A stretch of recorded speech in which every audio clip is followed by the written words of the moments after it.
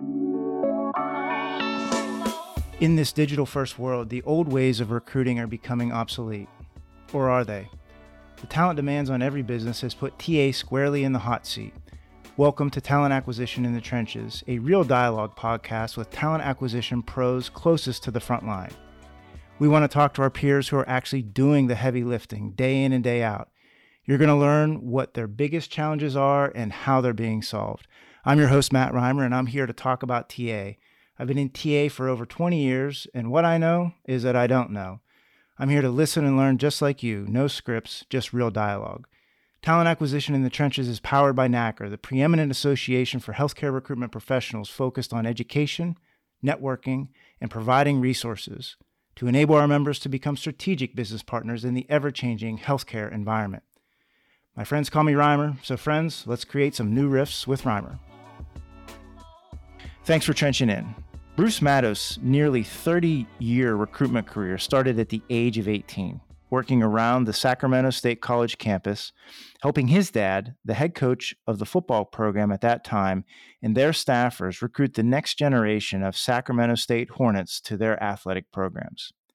Fast forward to today, where he is the AVP and Corporate Director of Talent Acquisition for Phoebe Putney Health System, a 4-acute hospital system with almost 5,500 team members, serving 42 counties in southwestern Georgia. In this episode, Bruce and I talk about a wide range of topics, including the challenges of recruiting to rural locations, the role of retirees in their staffing plans, recruiting over 100 RNs in 100 days, how he is navigating recruitment burnout with his team, what he looks for as he hires new recruiters, and the very important role that recruiters play in any organization. In addition to his years of experience, Bruce has moved around the U.S. and has a unique perspective on what it's like to recruit in different geolocations. Bruce, welcome to the trenches. Thanks for coming on. Thank you for having me in the trenches. It's been a while since I've had the opportunity to be on. So thank you very much, Matt. Yeah, super excited to have you on today and learn a little bit more about what's happening at Phoebe Health. I thought maybe we could just start with maybe learning a little bit more about the TA team at Phoebe. Kind of who are they? Like how big's the team? Kind of how many recs are they working on? You know, that type of thing. Sure. So Matt, we've got a team of I'd say very inexperienced recruiters who have just stepped up to the task coming out of this crazy pandemic. I've got 12 people on my team, 7 recruiters, 1 nurse recruitment liaison, that's a registered nurse. I've got a senior recruiter that does all of our operations work. I've got 3 coordinators. And our team does the full life cycle recruitment for 4 hospitals and 60 clinics in a very rural part of Southwest Georgia. Right now, we're pushing a little over 600 open requisitions for full-time positions, from everything from an administrative assistant to a zoologist if we had one. But the bulk of our recruitment is on registered nurses. RNs, yeah. How many of that is RNs? About half of it, or like how big is the RN load right now? Our RN load right now is about I'd say we're about 275, and we're doing pretty well. We've done we've made some killer gained some killer ground coming out of the shortage that we were faced with. Yeah. You talked to me a little bit about, as we prepared for this, the initiative that you all pushed, this idea of hiring 100 nurses in 100 days. Maybe talk to us a little bit about that. I'd love to learn more about, kind of how did that go? Did you achieve the objective? And, kind of what were some of the pillars when you went to hunt that one down? Sure. It was a fun initiative. I think that like most community hospitals right now, Matt, we're faced with a little bit of a shortage from pre-pandemic and being a rural part of the country, just losing so many nurses to travel assignments. We had probably over 450 travelers at one point in our building covering vacancies. And the challenge came from a couple of senior leaders saying, hey, Mattos, can your team pull 100 nurses out of your hat in 100 days? And we just recently had a compensation update as we went into it. So that was helpful. So I sat down with my 3 nurse recruiters and asked them their thoughts, and we talked about some holistic recruitment. So let's reach out to our boomerang and alumni folks that have left us. Let's reach out to those travelers that had long who had left us. Let's reach out to people that have retired recently that maybe wanted to re-enter the force. Let's tap in regionally and then out of state. And let's do some aggressive marketing and outreach. Let's use the traditional venues of LinkedIn, Facebook, Indeed. We even tried to tap into ZipRecruiter and Career Builder just for outreach purposes, and then Nursing Job Network, as well as some of the specialty sites. A little bit of we had already done our new grad recruitment, so that wasn't much of an impact on that. But what came of it was, instead of just hiring 100 nurses, we had 108. Wow, there you go. Our largest 3-month gain in 5 years at Phoebe. It was an enormous component, but it was picking up the phone. And, some of us veteran recruiters would say we had to dial for dollars. Picking up the phone. We did an aggressive texting campaign. We went old school. We posted newspaper ads in some of the smaller communities in the area that have nursing schools and have maybe some alumni. We also did a snail mail or a postcard. So we tapped into some things that, maybe we've just thrown out the door with the current technology. So it was a fantastic initiative. And then afterwards, I found out someone said, we really didn't think you were going to be able to do it. We just wanted you to challenge your team to bring on some nurses. And I said, well, if you're going to throw out numbers, just be sure that our team is going to strive, and we're going to exceed it. Yeah, sounds aggressive, but it sounds like you handled it really well. I'm just kind of curious. So, the call to action. So you mentioned you kind of had adjusted your compensation, and you and I talked a little bit about just storytelling and kind of what's in it for these nurses at Phoebe. And so, did you do anything different in your boomerang outreach, or was there anything that you're like, hey, listen, if I were to do this again, maybe even I would have done differently, or did you feel like you're really hitting on all cylinders on the campaign? So I think that we had to change our approach because, many nurses today, they care less. They care less about the story, the community. They do want to be in line with your vision and values a little bit. So we had to be true ambassadors to the program. And when we say there's more for you here at Phoebe as our employee value proposition, we had to tell the story beyond the postcard, beyond flyers, beyond our social media blasts that we did. When we were talking with people, we were talking about the cultural changes within the departments. We were talking about ratios. We were talking about ongoing training and how people are valued here coming out of this crazy pandemic. So really had to take on that ambassadorship, not sell, not talk sign-on bonuses, but just talk about what we could do for people over the next 3 to 5 years and how it will be impactful for them. And so the storytelling had to come to a true piece. That's awesome. Now, I guess just, kind of continuing in on that campaign specifically, did the recruiters have, different goals on outreach, or like, how did you manage that level of volumes? Because I'm sure, you just didn't call 108 nurses and 108 agreed to, come and do it. Did you have to amp the volume significantly over that campaign? And if so, like, how did you as a leader kind of, manage that and maybe keep the team motivated as you were tracking towards such an aggressive goal? So we all know that pizza parties only go so far, but food is love. So I think celebrating weekly milestones with treats and snacks.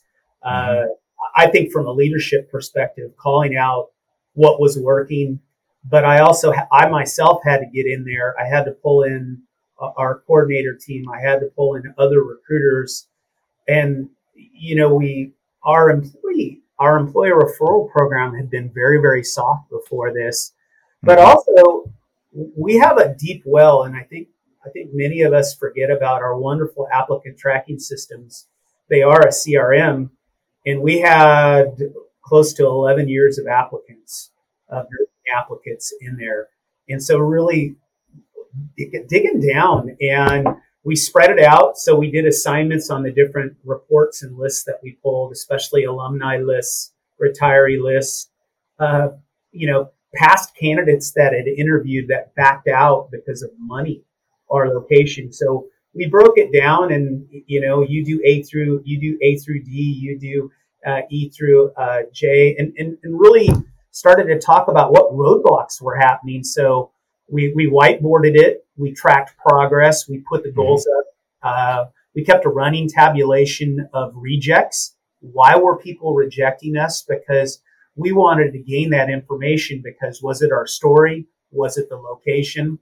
Mm-hmm. I think another thing that helped us is we tapped into our local community and their marketing team. So we leveraged the city of Albany, Lee and Doherty County, Sumter County, and Worth County. We went to them and asked them for unique things about our county and the counties that we reside in. And we upped our marketing materials with fast facts on the community, because you're not going to find much on Google. So if you're going to do that storytelling, why is Albany the good life city? Not Albany, New York, not Albany, Ohio, but true Albany, Georgia, down here on the Florida-Alabama border. That's great. I'm curious, because I'm hearing a lot recently about, retirees. I mean, did you have any luck pulling, folks that had maybe retired through COVID back off the bench and into the operation again? Yeah, we did. We had some small gains, but one of the things that you want to remember is people are coming to the end of their career life cycle, but many nurses keep their licenses active. Mm-hmm. So we had to be flexible, talking about 6-hour shifts rather than the norm. The bulk of our units are 12-hour shifts, but could we take it back to 6-hour shifts? Could we take it back to 4-hour shifts? Also deploying some of these nurses. We had shot clinics for COVID. We had flu shot components. So also taking them to putting them out in the community to help where it's less of a grind at bedside. But getting them back in and introducing them into maybe a less acuity of situations, but where we vitally needed the help. So we did get some gains there. It was limited, but we still brought a few people back. And actually, I think they were flattered by the contact, because when you retire, some of us have had parents that have retired. They tend to be forgotten. And this was an opportunity to bring them back. And actually, some of them, rather than come back to work full time, we had some of those people who come back into our volunteer force. So we did see a spike in our volunteer force from the outreach. So, I guess when we talk about bringing the community in to kind of help with the, value proposition, just kind of curious also, on this campaign specifically, did you have luck relocating nurses? I get for sure get the boomerang folks, the folks that left, that they know the community, they know the infrastructure, their alumni. Those seem like a very important, kind of persona to tap into. But I've always kind of struggled sometimes with the ability to actually relocate an RN. Have you had some success with that? And if so, maybe talk a little bit about that. Yeah, we did. We had success with this. When we look back at where we targeted, we did some of the traditional things, because we have a very warm winter here. And so we targeted some of the colder communities. I want to apologize to our friends in Chicago, Minneapolis, Pittsburgh, Ohio, because those are some of the areas where you do get really ridiculous winters from our perspective. Actually, even reached out to Albany and upstate New York. We're the real Albany with great weather. We did have folks relocate. But what we did is we reached out to our relocation partner, because during COVID, there were a lot of restrictions on moving animals, shipping things, and the price of relocation did go up. So we adjusted our relocation packages. We had a dedicated partner that we could set up direct bill. So instead of somebody putting out-of-pocket expenses on their credit cards and spending money out of their pocket, we set up direct bill with a partner, and it was a partner that could handle maybe more than one move at a time. And so that was a help. So we had 12 people that participated in the relocation program. We got as far west as Arizona. We had Texas. Obviously, Florida and Alabama were close to us. We had some folks from Ohio, for me, telling the story of bringing people to this part of the country, you really got to have your ducks lined up. So having materials on the community, what you can do here, and having authentic conversations on what interests people and candidates. So you got to have a deeper conversation because nurses do it for the love of the patient. They do it for the love of the quality of care.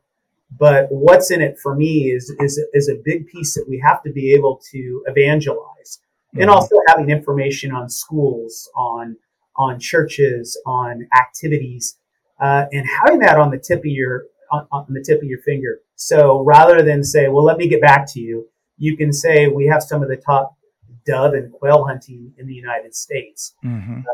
We have a one of a kind bass in our waters called a shoaly bass that's only found in and around our community." So for the outdoors person, being able to present that from a cultural perspective, some of the unique things about Albany and sharing that we were at the forefront of the civil rights movement in the 60s and 70s, and many people weren't aware of that. And you want people to embrace a community. Just be ready to evangelize that. And I think that not only am I an ambassador to Phoebe Putney Health System, I'm an ambassador to the community. And I need to be able to talk about the Boys and Girls Club, the YMCA, the Military Affairs Committee, which I'm a proud member of, because we have a 4,000 employee Marine Corps logistic base in our backyard. So switching gears a little bit, you've over your almost 30-year career here, right? You've been kind of all over the U.S., East Coast, West Coast, and I'm sure you have had an opportunity with the breadth of organizations that you've led or been a part of to really train, develop, and bring along talent acquisition professionals. One of the interesting things that when we were doing prep for the show that you had talked to me a little bit about was that your dad was a football coach. And I just was curious, and I think this is a good segue into developing and bringing recruiters along and talent along, how you actually took some of that experience from your father, from kind of maybe how you supported even his career and launched that into your over 30 years of experience in talent acquisition and recruitment. Great question, Matt. So I want to say go Hornets. Sacramento State Hornets are ranked number 6 in the nation right now in the FCS Bowl, or the FCS rankings. I got my first taste of recruitment at the age of 18 when I had to attend a little workshop that was done by my dad and a couple of the other athletic coaches from other sports, where we were enlisted to help recruit and do campus tours with college or soon-to-be college students, male and female, to share with them about the university. And so that was my first taste of putting on a polo shirt, putting on a pair of khaki pants and comfortable walking shoes, and learning my campus and learning some of the great programs that we had. And what was interesting was hearing from my dad and hearing from a few of the other coaches. Irene Shea, she was a renowned softball coach and athletic director at the time. She told me, so the greatest gift that you could give to the people that you work with is to share with them the love and the passion for the school and the program. And I've segued that into my career. Wherever you work, you have to believe in your mission. You have to believe in what it is that you're doing. So I've really taken that with me, Matt, throughout my career and instilled that in the people that I work with. You got to have fun. And that was one of the things through the tours that I got to enjoy doing as a student is you couldn't just be monotone walking up to building and say, this is the music hall. Mm-hmm. It's walking up and saying, I've had some really bad classes here, and making fun with it. But as I've started to grow and into my career, I felt it was always important to find out what drives people and what interests them in recruitment. And I think developing that passion in the people that I've had on my teams, and first and foremost, always be learning. That always be selling from Glengarry, Glen Ross, but we always need to be learning to always be from that recruit like a champion today.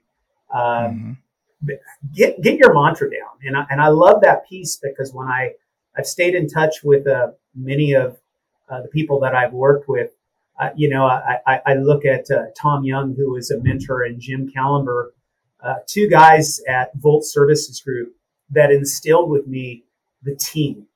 There is no I in team. Yes, me is in there.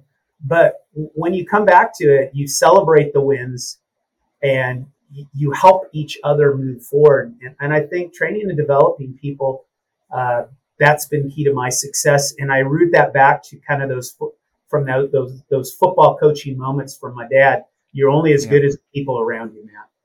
Yeah. Right now, right?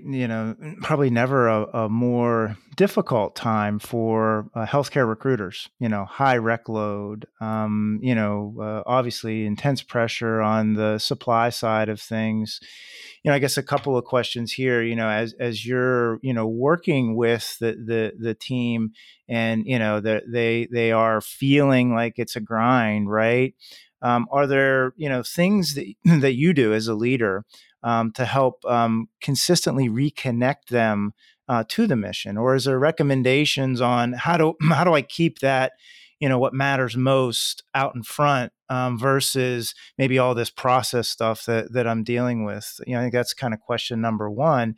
And then I guess question number two, maybe for folks that are thinking about getting into recruitment, is there a way that, when you're interviewing folks or when you're assessing talent for the organizations that you represent, is there a way that you can identify that person has it and maybe what it takes to be the evangelical messenger of that organization you're representing? Sure. Two great questions. The first one is how do you keep your people during this grind? None of us have ever faced this in our careers. Yes, there was nursing shortages in the mid 2000s, and if you work in a rural part of the United States, you always have nursing shortages because the available talent in your area may not be there. But first and foremost, your team and keeping them motivated. I'd say, so having a weekly huddle or a weekly staff meeting and having it with a purpose. Don't have a meeting to have a meeting, and always lead off with something positive. So I think I go back the last 10 years, having my team lead the meeting off with some kind of reflection that's important to them. And this is where it gets fun. I've had people lead us off with Jeopardy. I've had trivia. I've had people lead off with old dad jokes that were tasteful, made appropriate. I had somebody share clips from the movie Office Space as their opener. We've had prayer. We've had a lot of unique things to kick off a meeting. So we start positive, then we cover the topics that we need to, and at the end, this is important. I've been doing this, and I learned this from my dad. The good of the game. We end a meeting where everybody shares something personal or professional that's good in their life, and so. You start with positive, you end with positive. People take away that feeling, the camaraderie together, and especially if you have teams that are geographically widespread, and maybe you have to start with doing a video call or a teleconference. The most unique one, though, is whose refrigerator is this? We had one of our teammates. We all had to send in a picture of our refrigerator, and we had to guess whose refrigerator it was. Oh, I love that one. I'm gonna steal that one. That's beautiful. I snuck my cat, put my cat in there with a bowl of tuna, and my cat was just sitting there eating out of the refrigerator, and nobody guessed that was me. But that was you. So the other thing I think about motivating and staying connected with people is giving people well-being time. And Mm-hmm. uh, various times throughout the month is shutting your office down or telling people to disconnect at early. Mm-hmm.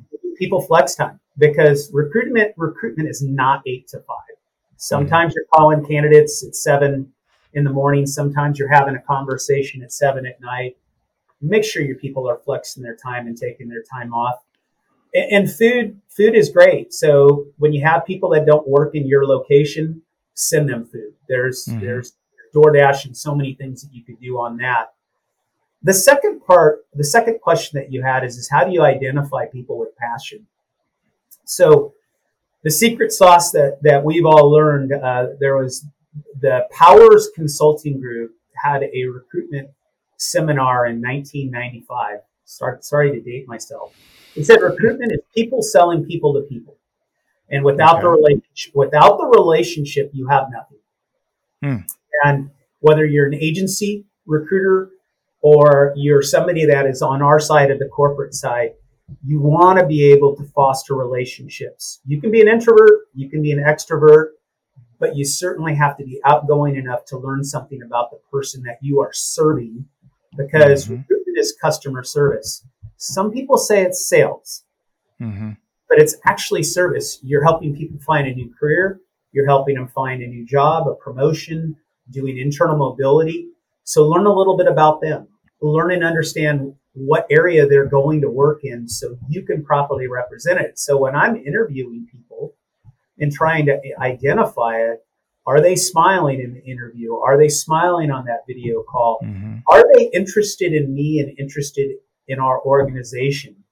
Um, are all their responses just scripted? Uh, Mm-hmm. does it sound like I'm interviewing somebody off of they're reading something off of Google? So Yep. having tough questions in there, and not just what are your greatest strengths and weaknesses? Can't stand that. But tell me about a failure that you've had in your career or in your life, and how did you work through it? And asking some of those tough questions because I think seeing how people deal with adversity and it certainly gets there. But I think that our ability from a recruitment leader side to interview and assess people, that's important because we get one bad egg on a recruitment team, it affects everybody else.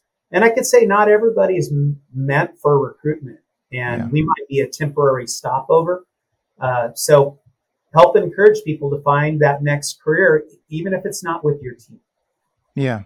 And I agree. I don't think it's sales. I think some of the best recruiters that I've ever been around are great listeners. They're great question askers. They're great listeners, and they're just fundamentally curious. They want to ask the next question, kind of in the sequence of questions. And some of the best interviews that I've ever been a part of, yes, they had structure to them. There was an agenda. There was certain things that we definitely wanted to address, but it came through real dialogue. I couldn't agree more. If you look at recruitment like sales, I think you're missing the point as it relates to what value recruiters actually bring to the organization. I don't need to sell you on this idea, but I do need to make sure you're educated. I need to make sure that you understand fundamentally what we're about, who we are, what this team looks like. That's my job. It's your job to understand if that's a good fit for you or not. You made a point there, Matt, that I think that listening is one of the key things that you can have because you're observing somebody when you're listening. You're paying attention. You're taking your notes. So I'm listening for zingers in an interview. I'm Mm-hmm. listening for uh, counter information to the question I'm asking. And if I'm talking, then I'm not listening. So Mm-hmm. staying back and listening and taking notes and capturing that information. You said that as you listen and you're listening for those cues, as people start to get comfortable, they become their true authentic self. Mm-hmm. And if you let them go, and if you let them talk, then you can do your exploratory question a little bit further and really dig down. And I never want to see somebody fail in an interview, but I do want someone to be their authentic self, Yeah. because then we can assess if that's the right thing for them, not the right thing for me. Yeah. Yeah. One of the things that you had said that I found really interesting was, and I picked this up when I started working at Trinity Health, was the idea of starting a meeting with a reflection. And when I first got here, it was it's a cultural thing at Trinity, and large, Catholic, healthcare system, and obviously centered around spirituality, prayer, that type of thing. But same idea here, right? Which is make it your own. But I find you get so much positive energy from just those first few seconds, moments, minutes from starting a meeting with a positive reflection. It really sets the tone for the entire meeting, and I can't stress how important that has been for me to pick that up, because I didn't do that before. We just launch right into business and just start getting down to agenda or whatever, and it just, for whatever reason, it doesn't unite and bring the team together the way pausing at the beginning, top of the hour or whatever, for a brief reflection. It's powerful. Yeah. Well, and another thing, one of your previous podcast mates, who is a talent acquisition leader that I admire, a gentleman named Ryan Corbett. I loved his approach when we would do our leadership calls, and you're talking operation reports, weekly activity reports, and you're getting down to present something. Ryan brought levity to it from that welcoming and friendship aspect, and he would razz me, and he would razz others on the team, and I loved that, because you knew you were in with someone like Ryan. If you did just some innocent teasing, and it was a great way of fellowship. And so that's another thing is bring a little humor to it. Mm-hmm. We can't take ourselves so seriously. You do need to get a gauge for the people that are on the other end of that. It's not about teasing people. It's about bringing the smile, because we in leadership, we have a lot on our plate. I have the lives of 12 people and their family that I have to make sure that they're feeling rewarded, that they're going home with a smile. Mm-hmm. And then the other folks that I work with in our people and culture team, people and talent team, though, the broader HR piece, I've got other leaders that I have to collaborate with. And I think getting to know them a little bit, I brought a little bit of that Ryan. Maybe I take it a little bit far with the sports thing, because I can truly say Roll Tide, because I'm an investor in that university with a daughter that goes to school there. And that I get backlash for that being here in Georgia, because I can imagine you're in SEC country. That's probably a dangerous thing for you. So we'll watch your back here for sure. Thank you, man. While we're talking about our mutual friend Ryan, who I love, and he was guest number one on this podcast for a lot of different reasons. Number one, just great all around leader, human, and fun to be around. But I were texting back and forth a little bit, and I told him that I had you on the show, and if there was any good questions that he wanted me to ask you, and the question actually, I think, based upon your experience, is one that you're uniquely positioned to answer. And what he wanted to know was, hey, how different is it actually recruiting healthcare professionals, specifically in California, than it is in rural Georgia, or in some of these other places that you've served? Is there anything that strikes you as fundamentally different? And I never really thought about that a lot. Recruitment obviously always is local, but we just talk about healthcare recruitment. We don't talk about sometimes the differences and the different challenges that folks have in different regions of the U.S. So you have any insight into that? Sure. That's a fantastic question, because I think that, recruitment, the principles of it are the same, regardless of which industry you work in, whether it's technology, aerospace, higher education, healthcare, banking and finance, even manufacturing and the trades. But recruiting in California and recruiting in metropolitan areas is a little bit unique, because you may have big competitors. Mm-hmm. And you may have competitors that aren't your own industry. For example, I worked at UC Berkeley, go Bears, and my competitors weren't, yes, might have been Stanford, might have been San Jose State, might have been a few other higher ed components, but my competitors were Genentech, Google, Facebook, Wells Fargo. So your employee value proposition and your brand really has to tell the story. And I think you have to, we're always going to be doing geographic recruitment. Some people want to migrate to a city. Some people want to leave a city. Some people want to be more rural. It'll be interesting to see the big swing to remote workers. Mm-hmm. But at the end of the day, healthcare is going to be brick and mortar. So when you're recruiting, you just have to have a true understanding of your community and being able to sell that specific. Because I've worked in Washington, Arizona, New Mexico, Nevada, Massachusetts, Colorado, Missouri, Kansas, Georgia.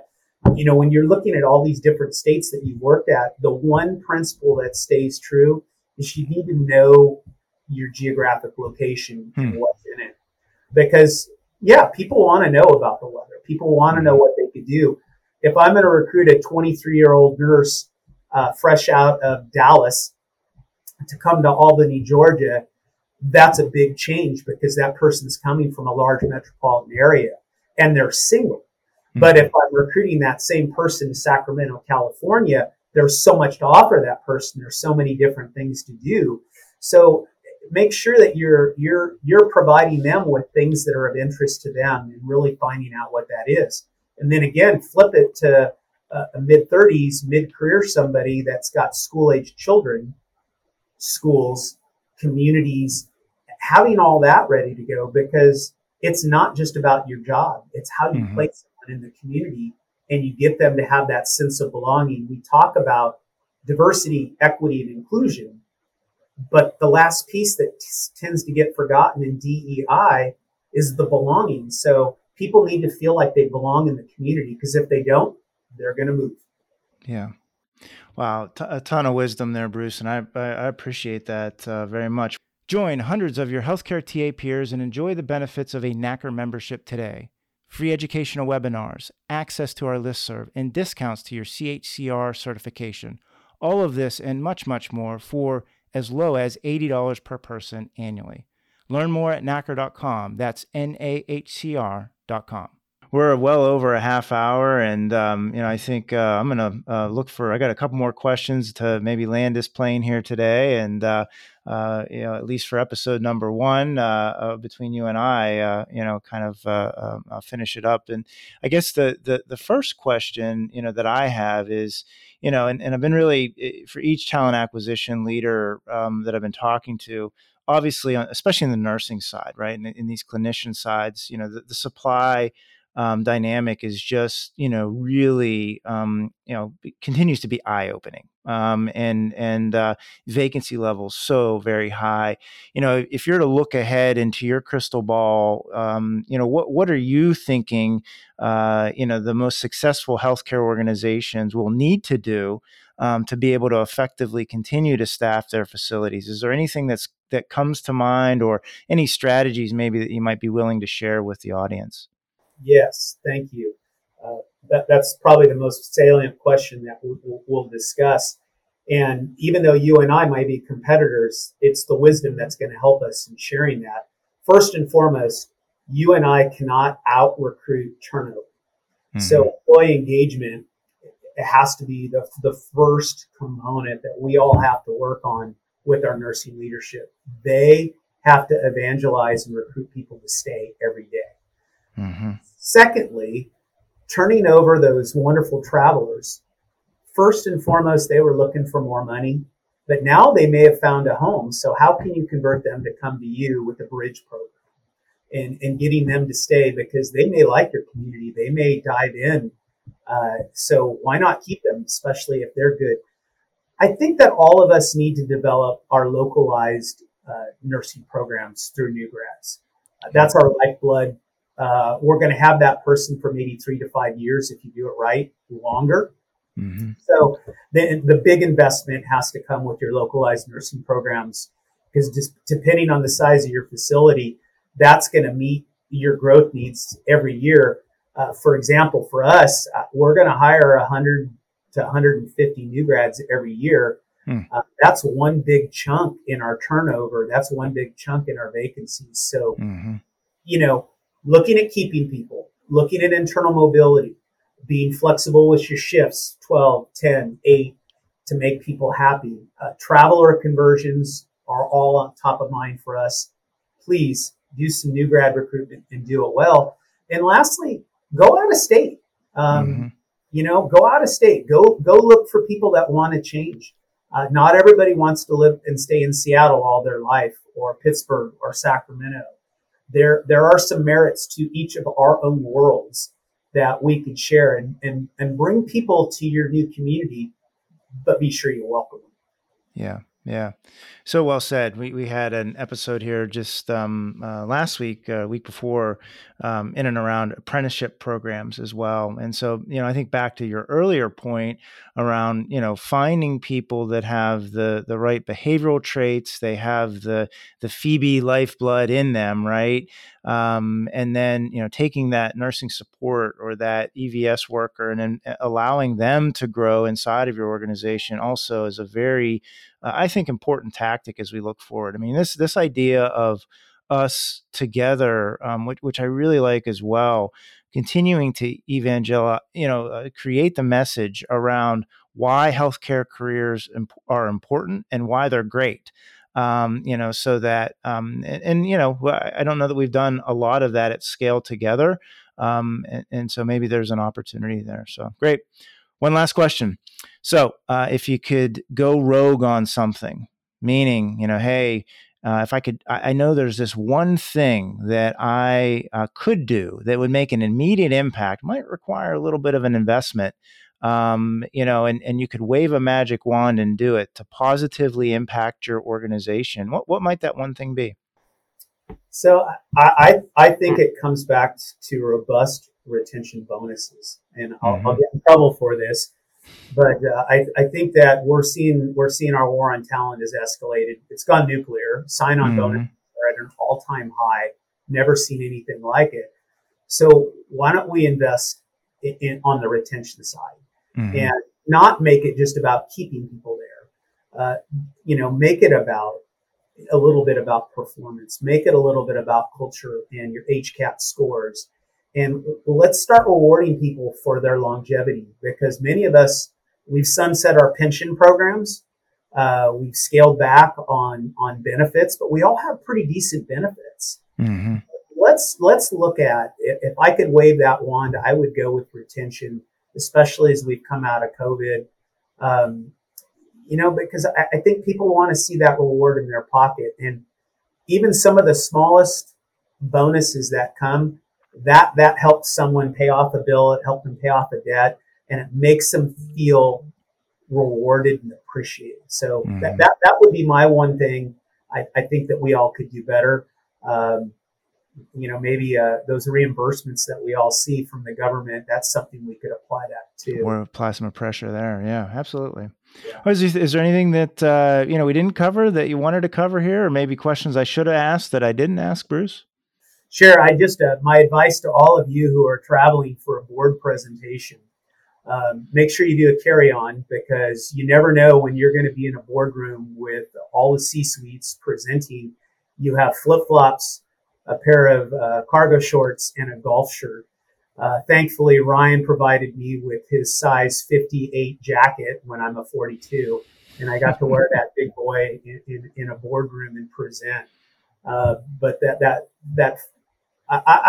one thing I would say is the fellowship. All of us out here in recruiter land, share and exchange ideas. There is no secret sauce.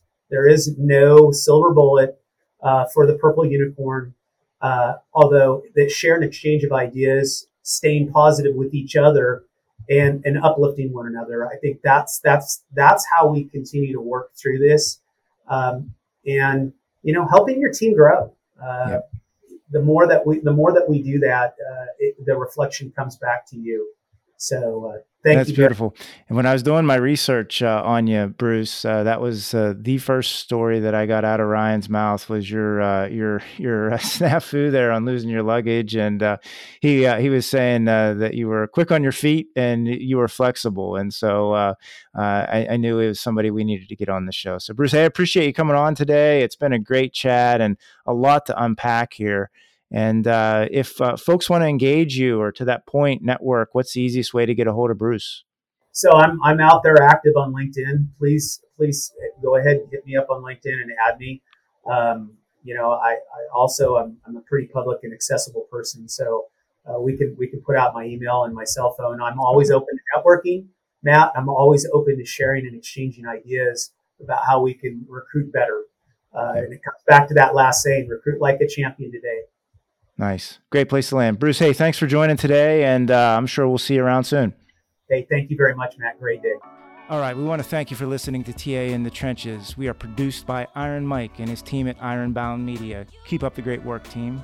Please subscribe to the show on your favorite podcast platform and check out all of our episodes at nahcr.com. That's NAHCR.com.